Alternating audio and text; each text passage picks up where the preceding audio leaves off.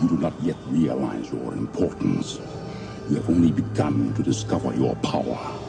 Join me, and I will complete your training. With our combined strength, we can end this destructive conflict and bring order to the galaxy. I'll never join you! If you only knew the power of the dark side. Obi-Wan never told you what happened to your father. He told me enough. He told me you killed him. No. I. What you guys just experienced right there is a real typical scenario at my household. Yeah. So my wife and I, we get all settled. Kids are in bed. We got a cup of tea. We're going to just relax. We're going to sit down to some, great theatrical experience. But it never works out that way. See, we live with these two little insurgent terrorist kind of things that are 5 and 2-year-old. And I don't know what they have going other than it's this real subversive plot to basically interrupt any of our peaceful time, right? So we're in the room, they're in bed, and here's the deal. We can hear them communicating, okay? They have come up with this secret code that maybe only prison inmates can understand and decipher. They're communicating back and forth to each other. They're coming up with the strategy, and it's always like a two-prong kind of thing that happens, right? And it's not very deep in its strategy, but it always hits us from every different angle. So we got the 2-year-old, he'll come out in the hallway, and his basic strategy, make noise, break things, okay? And so he'll wander out, and he'll do that. He'll make noise, and then he'll break things. And then one of us gets up and Luke, it's time to, go back to bed. And then when we get him settled, then number 2, she comes out, right? And here's her strategy is amazing, right? Because she'll get up right after we get him to bed, and she'll come out and she'll go Mom and Dad, I love you this much. And we just go, do you? Do you really? And then they'll switch, and then sometimes she starts, she'll come in, and she'll be like, you're the best mom and dad ever. And we just go, are we? Are we really? And then he'll get back in the hall. And so, we watch movies in quarters at this point, right? And so there's just a lot of paused scenarios. I hope I didn't ruin, if you haven't seen this movie, I hope I didn't ruin anything for you, by the way. There's no point, I'm not going to pull out any kind of Force references after this. There's no point to showing this clip other than, so I hope I didn't ruin it. The only thing I'll say about the plot is, up until this point, Luke is still super, super excited that he kissed Princess Leia. So, other than that, there's absolutely no point to this. So, but of course, our movies get interrupted. But we're okay with it, right? Because, well, they're worth it. If only we could do that good when all of life's interruptions come. If only we could say in that moment, I don't know what just happened. I don't know why it happened. I don't know how long it's going to happen for. But I know that even though it's happening, I can't stop from worshiping God. I know that it can't stop me from living my life for Him. And granted, movie interruptions, very, very different than getting a phone call with the news on the other end of the line that you never expected and you don't know how to get your head around. Having to hit pause is not the same as having one of your parents move out or getting the call that it's terminal or having them tell you, I'm leaving and I'm never coming back. I understand that, but nonetheless, the thing that's non-negotiable about life, it's inevitable, is that life is going to be filled with interruptions. And we can try to manage those interruptions. We can try to manage them out of our lives. We can try to hold on to the control with both hands. We can get everything organized. We're gonna keep everything on course. We're gonna keep it on track. All the deadlines are gonna be met. Expectations will be met. We have a picture, we have a plan, we have our lives mapped out, but here's the news flash. None of us can keep interruptions out of our lives. They are the non-negotiable part of living on planet Earth. Some of them are there because of our choices. Some of them are there because of the choices of other people. We have no control over them. Some of the interruptions that come are there because of those circumstances, and sometimes God just flat out intervenes right in the middle of our organized plan. And he wreaks havoc with everything we thought was going to be. So in that moment, we have a choice. We can bail out on God. We can say, it's just not worth it. We can bail out on ourselves. We can bail out on faith and say, I don't like it. I don't know what's happening. I don't understand. I don't get it. And I just want it to stop. Or in that moment, we can say, look, I don't know what just happened. I'm not understanding fully, but I do know God. I know that God is bigger than any interruption that can come into my life. And all I need to do is just lean into him in this moment. And I'm going to trust him. I'm going to trust him that he has a purpose, that he has a plan that can begin to unfold even now in the midst of this horrific interruption. So as we move forward this morning, what we kind of want to shed light on is this myth. And the myth is this, is that when we become followers of Christ, God is guaranteed to make our life better. Meaning, and if I can just be honest here, meaning this. By better, I mean this. Like my life, and this is probably what most of us mean by better, my life is just going to go on as scheduled. But now I have God in the equation, and that's just going to make things better. So my life is going to go on as I planned. It's just that God's going to be by my side and God's going to be with me. And that's going to make everything fantastic because now God's in my life and I have my life and everything's going to be perfect. I can see it. I've planned it. I've already got it mapped out. You see, God isn't really looking to come and join our lives in that way. He's more interested in us joining his. And here's the real interesting thing this morning. The Jesus life, experiencing and knowing and walking with Jesus by very definition is completely disruptive. By definition, the Christian life is a revolution. And by definition, the Christian life is the unexpected at every turn. And so for us to come around and say, here's the deal. Here's what's going to happen, God. And I just need you to jump on board with my plans. Help me manage my life. And God's like, you know what? It doesn't work that way. When you come into a relationship with me, everything changes. And one of the major things that changes is that you come to understand that life is unexpected. And in all of it, I'm just simply going to do what I do. The passage of Scripture we're going to kind of kick off this morning with is found in the Gospel of Luke. If you have a Bible, I'd love for you to follow along with me. It's found in Luke chapter 5. Let me give you a little bit of context here so we can kind of begin to understand why Jesus has this teaching. So Jesus has basically just unloaded his ministry. So a few verses earlier, he's called his first disciples. And you might know the story, as it kind of unfolds. If not, I'm going to kind of paraphrase it here for you. But you got Peter, and you got James and John. And they had this massive fishing operation. They were partners together, and they were really good fishermen. And Jesus appears to them, and they've been fishing like crazy all night long, and they haven't caught anything. And he tells them, well, here's the deal. I'll tell you how to fish. And they're like, yeah, right. Like, we haven't caught anything. We've been fishing like crazy this whole time, and nothing's biting. And he says, yeah, but if you fish this way, and if you throw your nets that way, it's just going to work out for you. And for whatever reason, they're like, well, let's just give it a shot. We'll go for it. And they did it, and they're like, okay, we'll try it one more time. What do we have to lose? So they threw their nets in. They did as he said, and they couldn't even get like all the fish into the boat. There were so many. And so their eyes just lit up. And you say, like, well, what's that story about?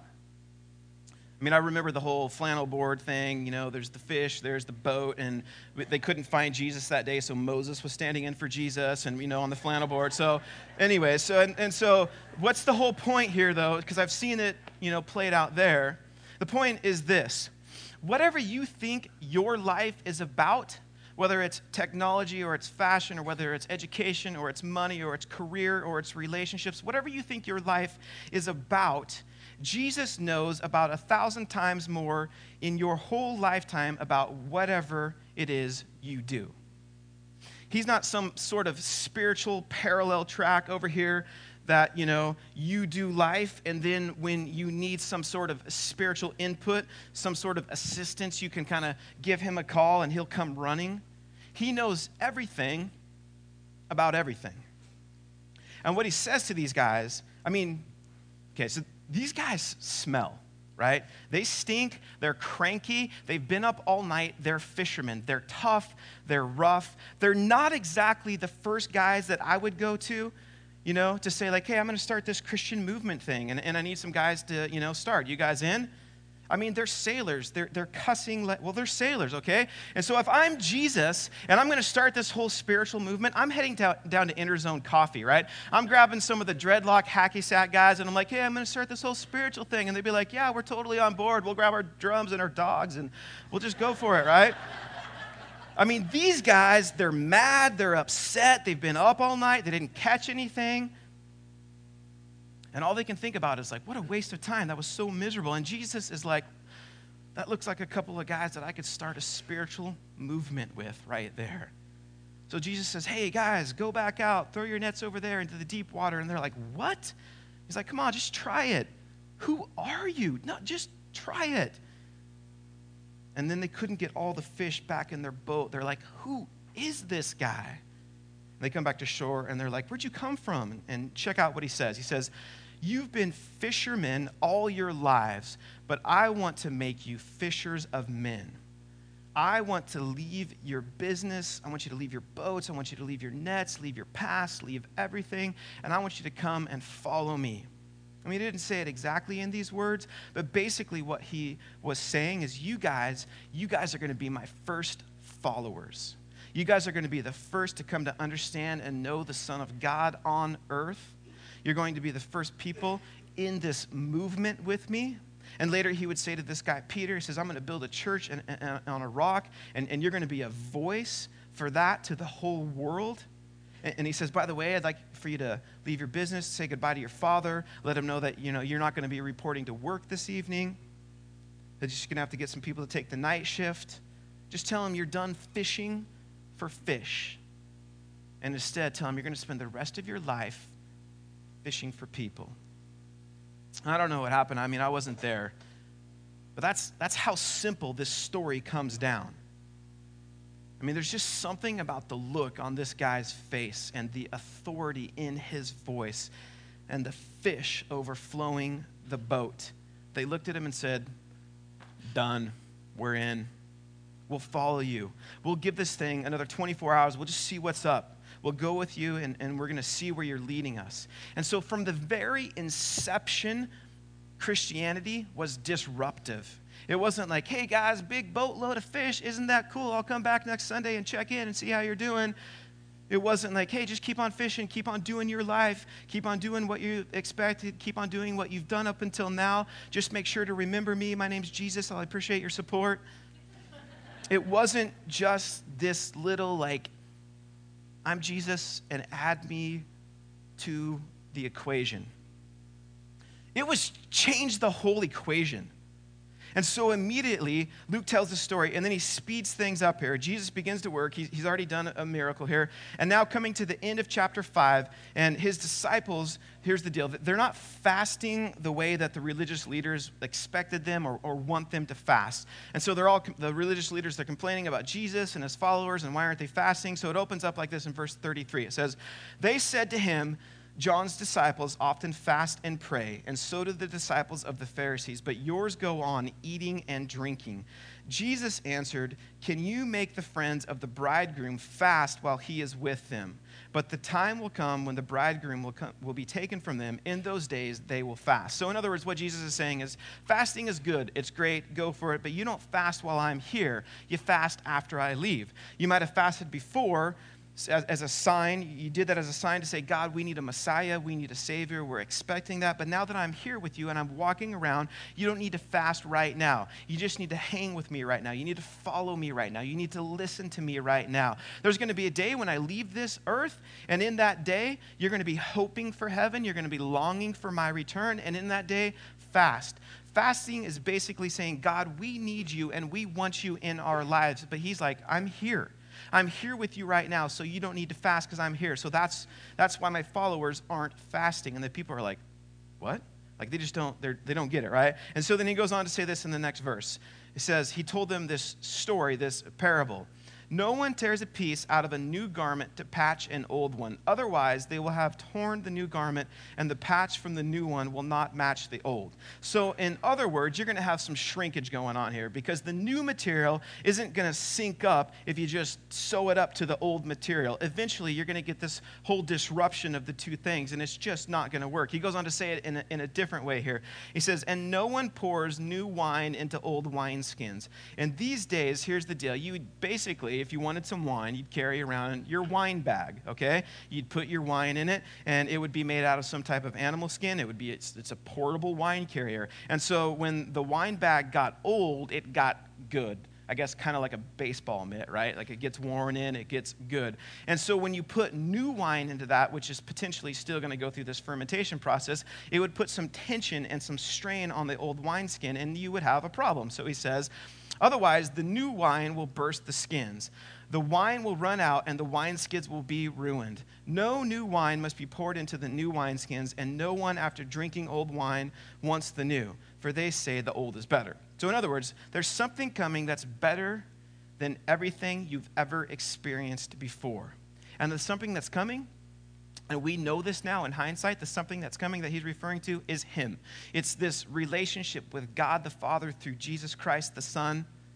It's this whole new experience of God. And Jesus is saying that's what's coming. And you can't fit this new thing into that old system. And in this case, it's this old religious system. Like you do this and you do that, and you come here and you don't go there, and you say this and you don't say that. You can't put a new relationship with Christ into that system because it's just going to burst the system. And in the same way, he's saying you can't come into a relationship with Christ and say, okay, here's my life, God, and I want a brand new relationship with you. I want to be forgiven. I want to have fellowship with God, the Creator, and I want you in my life. And I'm just going to pour all of that into my old wineskin. So I'm going to pour all of that new you into my old relationships, my old habits, my old way of life, my old way of thinking, my old outlook in life, my old way of doing life. I'm just gonna pour you, Jesus, in there and expect that you're gonna fit into my life. And he's going, no, that's not how it works. You can't put me in your life. You have to put you in my life. Paul puts it this way in Colossians 3:3-4. He says, for you died, and your life is now hidden with Christ in God.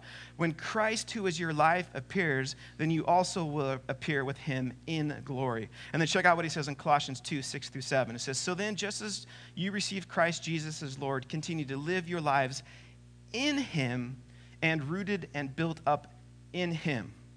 So it's always about our life in his. Maybe this will be a little bit more helpful. You guys might remember this. I got to disappear here for a second. I'm assuming that if I go back here, you can still hear me talking. Is that correct? I should have got some minions to help me with this. But maybe some of you guys might even remember this from a couple years back. So it looks something like this. Got one more.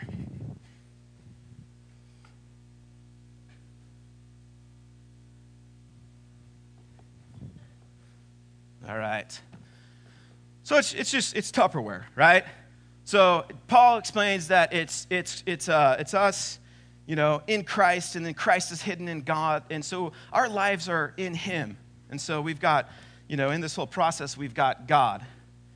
And then, of course, we've got Christ in there. And then You've got you. Now, what's in you? Well, normally, some verses actually say, Jesus is in you. I actually have coffee in here today because I was so tired. It was a long Christmas, and so I brought myself some coffee. So hold on here. Just let me kind of get things. We're going to take a little intermission. Totally can't believe I didn't bring enough to share again with everybody. And that only makes sense if you were here a couple weeks ago. But, you probably start to understand a little bit what we're saying here. We can't, there's a space problem to a certain extent. I promised Ben Hoffman I would bring him some coffee this morning. So, and Ben, you can share by proxy. Yeah, there you go. So, Ben, if you want to sit, Ben will pass it around to you guys. That one up there is mine. So, but you get it, right? You got you here, and here's what he's saying. Now, this box here, it represents me. I got it backwards. It'll make a lot more sense and maybe be better. I put everything in here that I'm about. And it's very two-dimensional, I noticed. It's video games and bikes. And I know, you would think at the age that I'm at in my life, I would be a little bit more. But this is kind of, I'm just video games and bikes, that's all I need. And so that's me. That represents a lot about who I am. And, I was just thinking it doesn't represent maybe the old me, but it represents me. And I was just thinking, gosh, if I hold on to that, there's just not a lot of room, right? There's not a lot of room for anything else. And so many times what we want to do is we want to grab Jesus here, and we just kind of want to, I don't want to tip this over because my Xbox is in there, but, and it begins to look like that, right? Like, we'll just kind of dump him on everything else that's in our life, and it's a spatial problem. It doesn't work, does it? It just fits a whole lot better with us in Christ hidden in God. And if you remember, you got a lot to get through here to get to you. Because you're in Christ, and he's in God. And that's what he's saying. Don't put me in you, put you in me. And Jesus is like, you can't expect me to get into your little worldview. I won't fit. What I'll do is I'll break things apart. And some of you are going, well, then I like this. And so maybe this isn't for me because I'm kind of happy with the nice little world that I control, that I live in. Are you? Is that what you really want? Do you really want to be in control of your life? Do you really want to be the one to try to hold it all together, keep it all in place? Do you want to sustain it? Do you want to fulfill it? Do you want to bring hope to it? Do you want to give purpose to it? Is that what you want? Or do you want what Jesus was talking about when he said, I have come to give life, and I have come to give it abundantly. I have come to give it to the full. Do you want Jesus to come and join your job world, your life world, your relational world, your academic world? Or do you want the type of Jesus that's so compelling that you say, you know what? It doesn't matter where you're going or what you're about. I'm just going to go with you. I'll ditch the little plan that I've conceived in my mind, and I'll say, look, you're God, you're Messiah. You've just done a miraculous thing, and wherever you're going, I'm in. You see, I would love that we could all get to this place in our lives where we expect interruptions. And where we just know that since we're Christ followers, I'm a child of God, and Christianity by its very nature is disruptive, this revolutionary thing. I would expect that my life is going to be filled with, by who knows what. And so when that interruption comes from somebody else's choice or a circumstances or a very obvious act of God, we can just say, you know what? I expected my life to be filled with interruptions. And I'm not saying that we love interruptions. I mean, please hear me saying that. I'm not saying that we pray for interruptions. I'm not saying that we crave difficulty in our lives. I'm just saying that we have this mindset about us. Earth is fallen.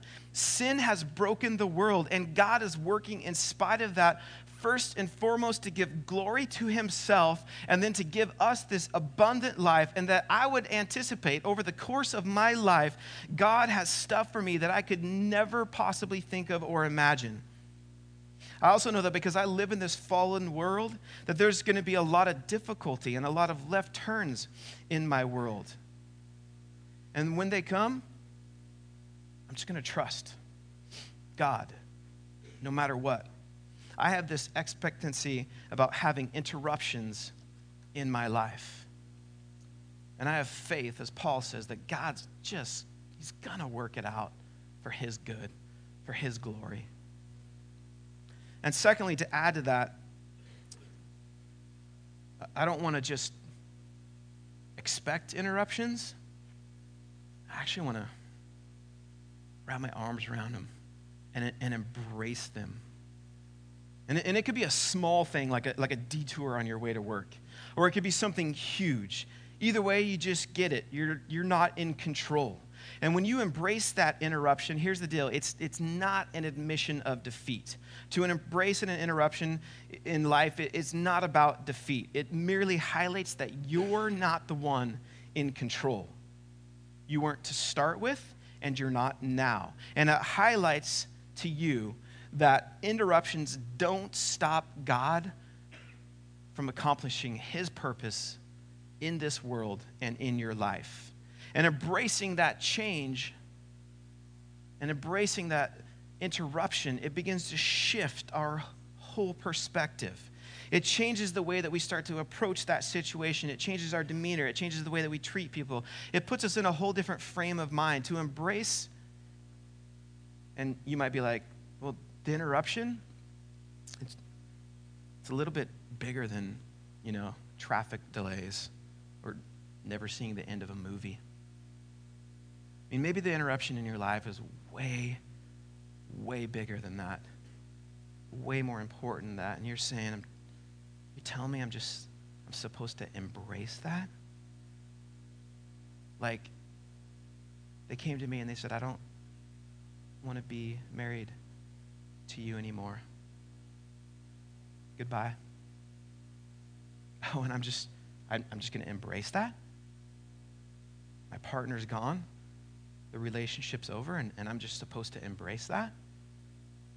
Well, you might want to contend for it, and you might want to fight under God for it, and you might want to faith him for it, and you might want to trust him with it and believe for it. And that's different from embracing the reality of it and knowing that in that moment, I'm not in control. But it's not going to stop God from doing what he wants to do in my life. You see, from the very beginning, think about it, we're saved because Christ came. And when he came, it disrupted all of heaven. He was God in heaven. And he laid that aside to enter earth. I mean, you talk about interruption. Dear Son of God, I need you to stop being glorified in heaven and enter into this human body and be born in a barn. That's an interruption. Interruption happened to him, and it happens to us all the time. Just look at these stories from God's word. God said to Noah, I'm going to put an end to all the people, for the earth is filled with violence because of them.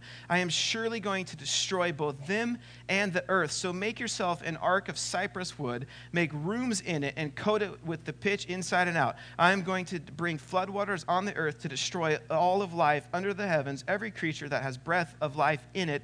Everything on earth will perish. And Noah and his sons and his wife and his sons' wives entered the ark to escape the waters of the flood. For 40 days, the flood kept coming on the earth. As the waters increased, they lifted the ark high above the earth. Every living thing that moved on the earth perished. Every living thing on the face of the earth was wiped out. Only Noah was left, and those with him in the ark, life was interrupted. Genesis 12:1, the Lord had said to Abraham, go from your country, your people, and your father's household to the land I showed you. Life interrupted. Genesis 27:31 through 35, Esau came to his father and said, my father, please sit up and eat some of my game so that you may give me your blessing. My father, please sit up. I already read that. And his father Isaac asked him, who are you? I am your son, he answered, your firstborn Esau. Isaac trembled violently and said, who was it then that hunted game and brought it to me?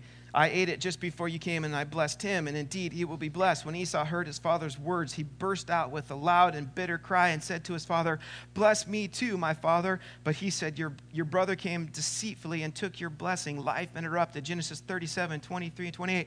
So when Joseph came to his brothers, they stripped him of his robe, the richly ornamented robe he was wearing, and they took him and threw him into the cistern and sold him for 20 shekels of silver to the Ishmaelites, who took him to Egypt. Life interrupted. Genesis 3:7 and 10. The Lord said, so now go, I am sending you to Pharaoh to bring my people, the Israelites, out of Egypt. Life interrupted. So the king gave the order, and they brought Daniel and threw him into the lion's den. The king said to Daniel, may your God, whom you serve continually, rescue you. Life interrupted. Luke 1:30 through 31. But the angel said to her, do not be afraid, Mary. You have found favor with God. You will conceive and give birth to a son, and you are to call him Jesus. And that is such good news to us, isn't it?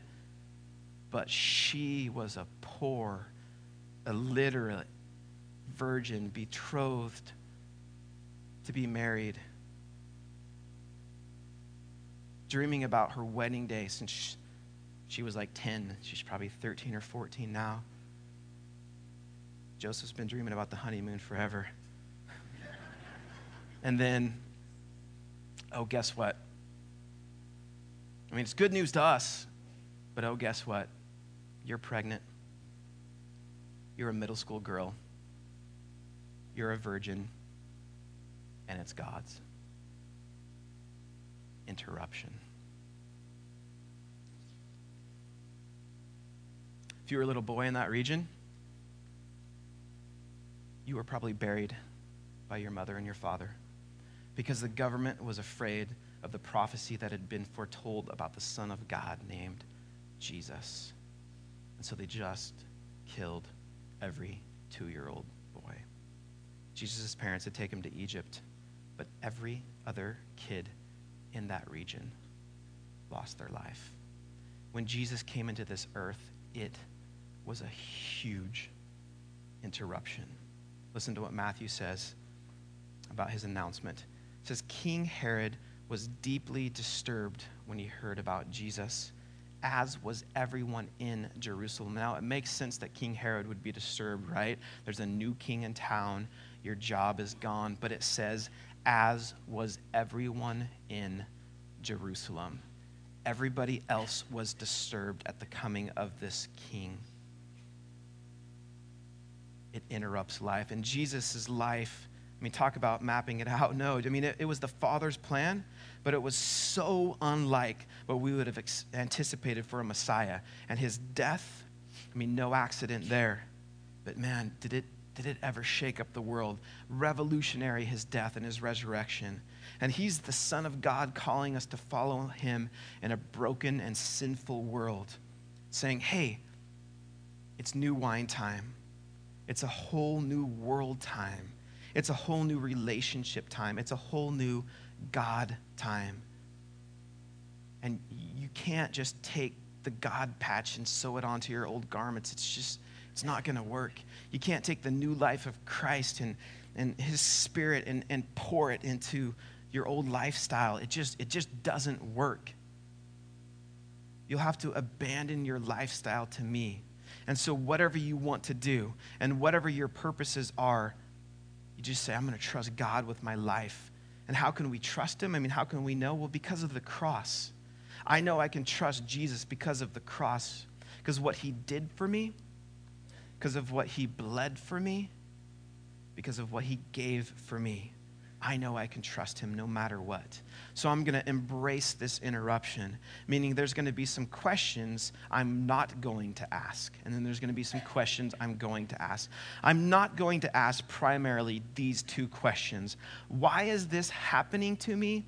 And when is this going to stop? I mean, and those are typically two of the questions that we probably ask when in those interruption moments, right? Like we always ask how we can get out of this. How can I minimize this interruption? How can I get done with this interruption and move on with my plan? How can I manage this thing to be as small as an interruption as possible?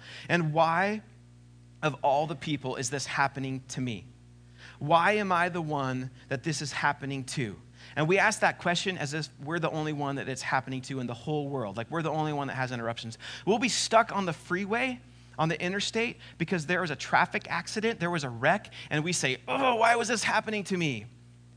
Yeah, somebody just got in a wreck, right? You get it. We ask these questions as if it's not happening to anybody else. So what I want you to think about is asking some very different questions. This is what it means to embrace interruption. Check them out. The first question we ask when interruption comes is this: God, what are you doing through this interruption? God, what are you doing right now? I didn't expect for it to go this way. I didn't expect to have to go this way to work this morning. God, what are you doing? And you might say, like, I'm not doing anything. I didn't have anything to do. I didn't do anything with this. It's a pothole getting filled in. And you're like, okay, fine, no big deal. You just want me to take another way to work? And he's like, you can take any way that you want to work. It's fine with me. I'm here with you. That's the point. Or it could be, hey, God, what are you doing? And he's like, I've actually got something really big I'm about to do in your life. It's going to drop pretty soon, so you better pay attention. And you're like, okay, I'm looking. I get it, because I was expecting interruptions. I'm trying to embrace this one, so I know what you want to do with it. I know what you want to do in the midst of this. The second one is this. We ask this question: God, who do you want me to meet, or what do you want to do through me? And this one's a tough question because it means we stop. It takes time. It usually makes us uncomfortable. I'm going to invite my friend Dave Lilly up here real quick, and he has this awesome story. He just shared this with me Friday night, and the lights went on. This was like an interruption that God brought into his life, and I just love this story. Here you go.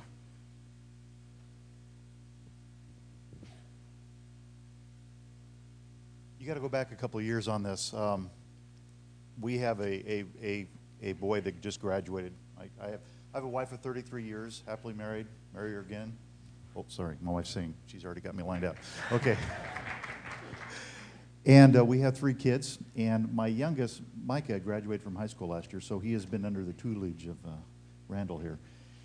The thing that's been really neat is we've watched our son just grow in the Lord, and he brings home these adventure stories from wherever he's been, and so they've gone to Mexico a few times, and he's also done these trips down to San Francisco in some pretty rough areas, but to serve the homeless and that sort of thing. And it's been exciting to hear these stories come back. But this last year when he came back, he told us this incredible story about socks. Now, when you think about the homeless, you think about, well, they need blankets or, a sleeping bag or something like that. But he's saying where one day they went out and handed out socks. Okay, that's a new one for me. I had never heard of that. And meanwhile, while he's telling the story and the things that went on with it, my brother also took a job up in Seattle where he's now the director of the mission up there. And I'm telling him this story about, well, Micah came back and he's telling me these things about socks. He goes, oh, yeah, that's a main thing. He says, you have no idea the need for socks for these guys and gals that are out there. And so to me, I would like to be up here and say I've got the most compassionate heart, and that's the farthest thing from the truth. I'm not there. I'm not compassion is not my strong suit. And you can ask my kids about that. They'll tell you. But I took this set aside in my mind. I thought, well, that's weird, but okay. They know what they're doing, and that's why they're where they're at, and blah, blah, blah. So, okay, so set that aside for a moment.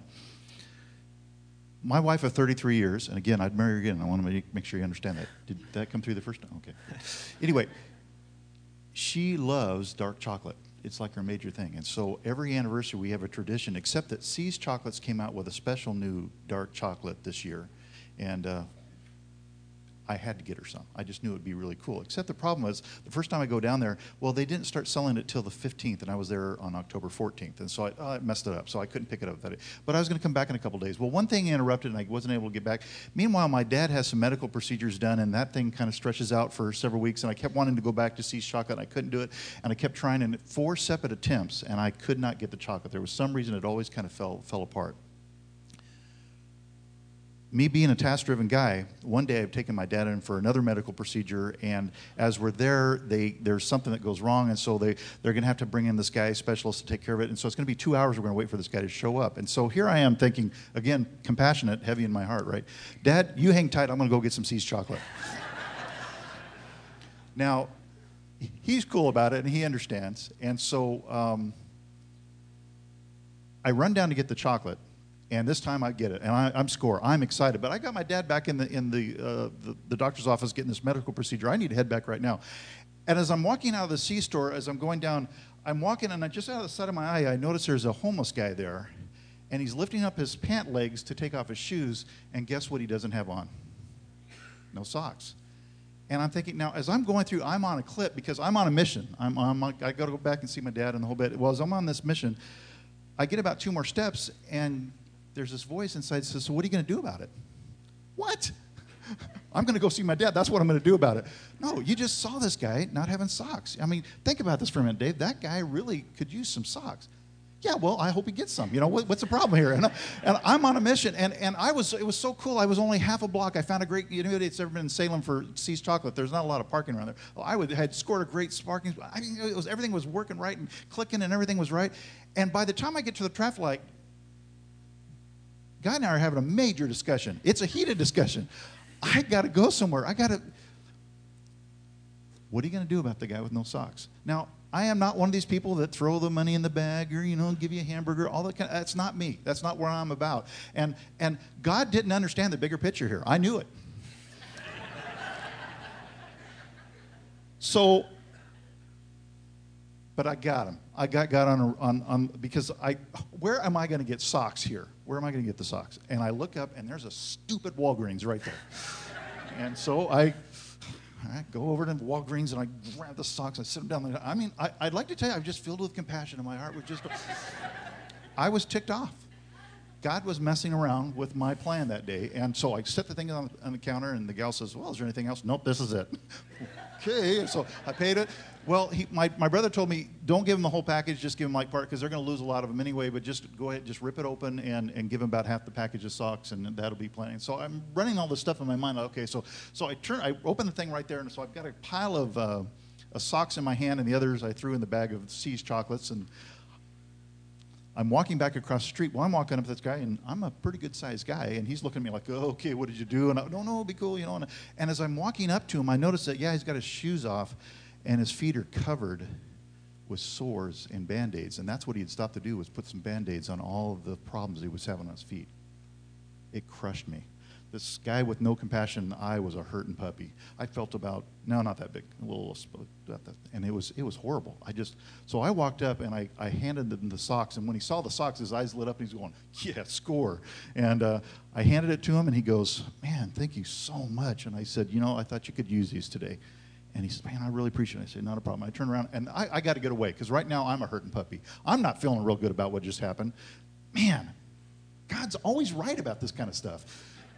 And so I go up to the light, and I'm just sitting there, and I'm not saying nothing to God now. He's been pretty brutal as far as I'm concerned. And I go through, I wait for the traffic light, I go out across. As I'm walking out, this guy comes out of the store dressed up very nice in the whole bit, and he walks up and he puts his hand out to me, and I'm like, whoa, and he goes, hey, I just wanted to say thank you for what you just did. What I just did? He goes, why don't you just help that? I said, what? He goes, you don't understand. He says, I'm the manager of this Walgreens. That guy comes in here every day buying Band-Aids, every day. I had no clue what he was doing with all these Band-Aids, but he said, today I was coming back from lunch, and I'm walking by, and I saw his feet, and I understood what he's doing with all his Band-Aids. So he says, I was in the process of walking in the store. I was going to buy some socks, and I saw you walking out with a handful of socks. He says, I knew just what you were going to do. And right then and there, I just absolutely crumbled. I looked at the guy, and I said, man, God must really love this guy a lot. He goes, I'm not following you. I said, no, you don't understand. If I fell through, if I didn't do what I was supposed to do, God already had you as a backup. He's going to get you squared away. Here's the irony about all this, is that as I drove back and I'm talking to my dad, the whole thing kept running through my mind over and over again. There were several aspects of this. I had 4 previous attempts to get my chocolate, but for whatever reason, God wanted me to go back that 5th time. And I'd like to tell you that, man, my heart was really just excited about, helping this guy. Nothing is further from the truth. If you heard that, you didn't hear this right. But sometimes God asks us to do stuff that, you know what, we're not really excited about doing.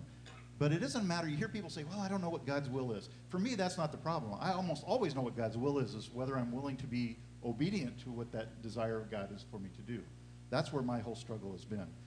That particular day, God used me. Whether or not I helped the guy, that's not even the point from my point of view, is that by me stopping at God's insistence, by the way, God interrupted my life and did some incredible things, not just for that guy, but even more for me. How's that? Okay, perfect. Well, thank you.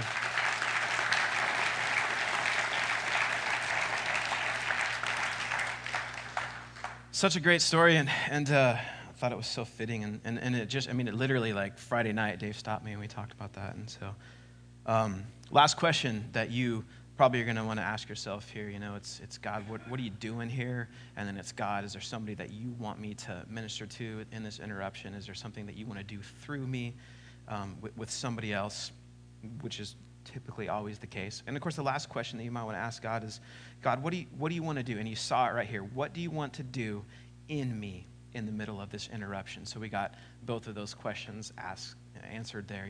Who do you want me to see, and how do you want to use me? And then God did something in Dave through that. And you might be stuck in traffic and going, God, I'm so mad that I'm stuck in traffic right now. I want to rip the steering wheel off and fashion it into some form of medieval weapon and, just go crazy here. But what are you trying to do, God? And he might say, well, let's start there. Let's start with your temper. That's what I'm trying to do in you. Let's start with your control issues. Let's start with the fact that you're a procrastinator and you leave late for work every single day. Let's start with the fact that you have unresolved anger. Let's start with the fact that you hate it when things don't go your way. And your life, which, by the way, isn't really your life to begin with, when it gets interrupted, let's start with that conversation. Because what you're doing is you're limiting me. And by virtue of that, you're limiting your experience of me. And I have so much in this life for you, so much more than that. There's so much more than managing your life good and that everything always happens the way that you planned it. And when your life comes to an end, that's all you have. And I go on, and God's just saying, I have so much more for you than that. He's like, hey, congratulations in succeeding in pulling your plan off, but I actually had so much more for you. More than you could ever dream of, more than you could ever taste, because you were determined to hold on to the reins the whole time. Because at the heart of it, you didn't trust me with the life that I gave you. So God, what do you want to do in me in the middle of this interruption? And I'm not an expert on this stuff. I'm terrible with it. I'm talking to me, talking to you, okay? Just saying, God, help us to shift our focus. Maybe help us to lift our eyes, to lift our gaze. God, where does our help come from? Maybe God's saying you just need a little lift in your life. Back to Mary, unwed, virgin, pregnant, illiterate, no future, no prospect, probably going to be single in the very near future, middle school girl. Life interrupted. How does she respond? Listen to what Luke wrote. He says, how will this be, Mary asked the angel, since I am a virgin? So she asks a question. She's not saying I'm not on board with this, but she asks a question. I don't understand. Just tell me how this is going to be. The angel answered, the Holy Spirit will come on you, and the power of the Most High will overshadow you. So the Holy One to be born will be called the Son of God. Even Elizabeth, your relative, is going to have a child in her old age. And she who was said to be unable to conceive is in her 6th month. For no word from God will ever fail, is what Mary says. I don't know if you got the fact that she's this teenage girl yeah. So from a middle school girl, huge interruption in her life, huge disturbance. She says, I am your servant. May your word be fulfilled. God, what are you doing here? Because I need to know. I want to know what you're doing. What are you, who are you trying to reach? How can you use me? God, what are you trying to do in me? And then simply, okay, I am your servant. May your word be fulfilled. Let's pray. God, we thank you that we could come together and worship you and hear from your word. And God, it's a challenging word. We know that the stuff's going to come and it's going to happen and it's going to hit and it's going to interrupt. And God, the question in our minds need to be, God, how are you working? What are you doing? We want to get on board with it. God, we want to see you change people. We want to experiencing you changing us. God, we want to be your servants. And it may be a stretch and a challenge to buy some socks and give them to somebody. And yet, God, in the end, you're glorified. We understand and experience life to the full. In your name we pray. Amen.